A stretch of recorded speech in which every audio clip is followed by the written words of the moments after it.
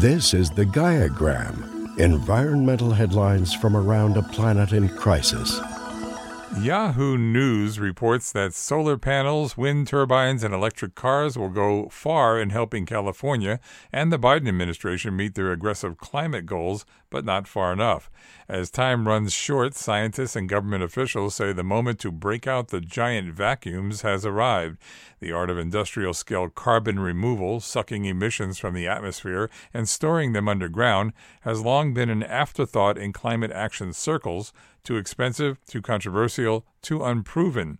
The vacuums are just one of the many technologies California and other states are investigating in their sprint toward carbon removal. The Miami Herald is reporting that according to a draft of the city's long-awaited and newly released Stormwater Master Plan, Miami has to spend at least $3.8 billion in the next 40 years to keep the city dry from rising seas. The money will buy 100 new mega stormwater pumps, miles of 6-foot-tall seawalls, thousands of injection wells, and a network of massive underground pipes. Even then, it won't be enough to save every neighborhood. The master plan suggests that to cut down on flooding and resultant pollution, Miami also has to get a lot greener. More parks and landscape areas designed to hold a lot of rain will lessen the burden on the city's network of pipes and pumps.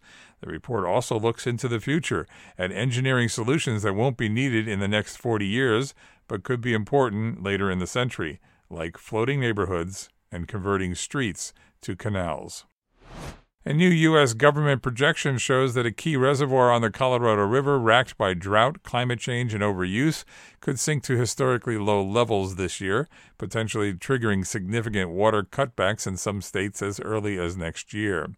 The projections released by the U.S. Bureau of Reclamation show that Lake Mead, the largest reservoir in the country and a vital water supply to millions across the Southwest, could fall later this year to its lowest levels since it was filled in the 1930s. The Colorado River provides water to 40 million people living in 7 western states and Mexico and irrigates more than 5 million acres of farmland as it snakes its way from the Rocky Mountains toward the Gulf of California. Some users could begin to see their water deliveries cut significantly next year if this trend continues. Russia, the world's fourth-largest polluter and the country often criticized for unambitious climate goals, has made its first step towards carbon trading and a detailed monitoring of its greenhouse gas emissions. The State Duma, the lower chamber of the Russian parliament, has approved a first draft of a law that creates a framework for climate projects in the country and allows to trade carbon units that result from emission cuts or absorption. It's the first such regulatory act for Russia. The death of coal in the United States has not been exaggerated. Coal employment has dropped by nearly half over the past decade as cleaner and cheaper alternatives push the once dominant fuel to the wayside, and President Joe Biden's plans could speed up the trend. It's against this backdrop that the United Mine Workers of America, the country's largest union representing coal miners, announced in April that it supported a renewable energy future, provided the miners get good-paying jobs in return. The union indicated that it would support Biden's climate policies if the administration laid out a comprehensive strategy for helping communities whose livelihood still relies on coal.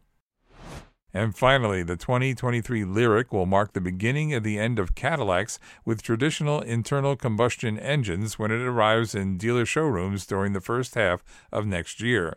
There will be no new vehicles for Cadillac with internal combustion engines from now on in North America, only updates to its current lineup of cars and SUVs.